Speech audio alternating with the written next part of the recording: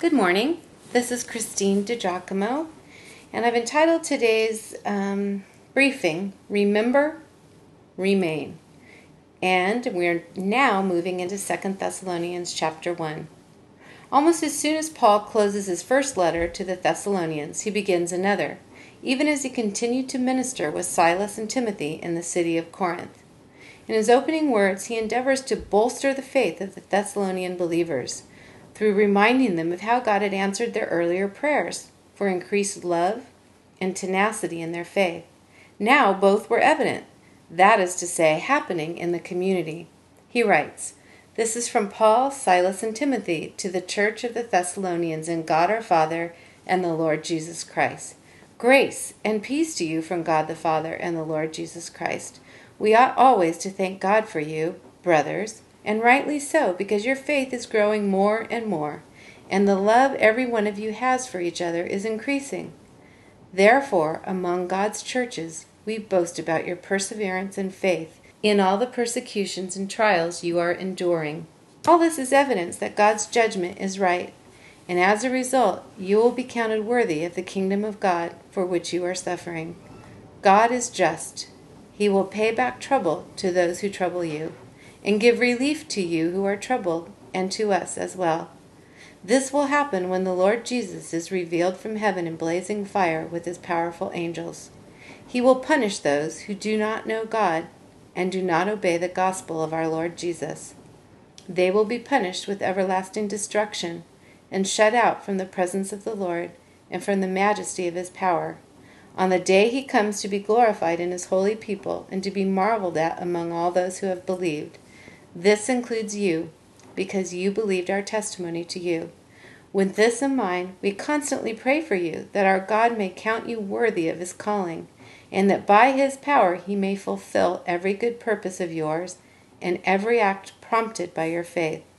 We pray this so that the name of our Lord Jesus may be glorified in you, and you in him, according to the grace of our God and the Lord Jesus Christ."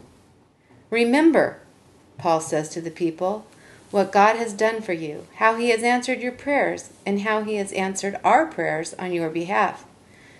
And I say, remember, my friends, how God has been faithful to you in the past. It reminds me of the monument Joshua had the Israelites build to mark the place where God had delivered them as they crossed through on a dry Jordan riverbed. You'll find it in Joshua 4. The stone monument was a tangible, physical reminder of God's care for them, and as a statement to future generations. Remain, Paul says, in the faith, as God will continue to listen and move among you. He will vindicate the wrong that has been done to you. Trust him and rest in that. The young church was facing extreme persecution, but down through history, in the times of her greatest persecution, the church grows. Trust God, Paul says, to avenge your pain. As for those who are causing your suffering, God knows. He sees. He will repay. The strongest judgment will be the one meted out on Judgment Day by those who have rejected Jesus Christ. That was a salient argument because much of the suffering of the Thessalonians was due to their trust in Jesus and their sold-out beliefs in the way. Paul assures them that God will vindicate them. In the Song of Moses in Deuteronomy 32 it reads, "The Lord will judge his people and have compassion on his servants." Similarly, the prophet Isaiah wrote, "Say to those with fearful hearts, be strong and do not fear. Your God will come. He will come with vengeance, with divine retribution. He will come to save you." Isaiah 35, verse 4. When I was at Urbana in 1978, a worldwide missions conference for college students, I heard several of my heroes speak, including Billy Graham and John Stott.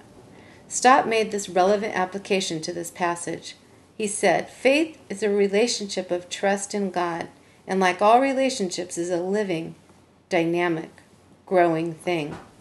My prayer for you, friends, is that your relationship with God might grow and thrive, as your love for him abounds still more and more. I pray that your faith will increase so that you know that he is good, and that you believe that what he says he will do, that what he has begun in you, he will be faithful to complete it. Amen. So remember how God has answered your prayers, how he has loved you. Remain faithful to that which he has called you, that your life will bring glory to him. I mentioned John Stott. John Stott is a highly influential Anglican minister. He's about 86 now, but he's still respected as a leader in the British evangelical movement. He's authored 50 books, maybe the most important of which is Basic Christianity, which explains the message of Christianity, its importance, and its truth. Every student of Scripture, that's you, that's me, should have a copy of this book on his or her shelf. It's really effective. And again, the title, Basic Christianity. If you'd like to see this in its entirety, you can go to pastorwoman.com and you find it under the title, Remember, Remain, or also under 2 Thessalonians chapter 1.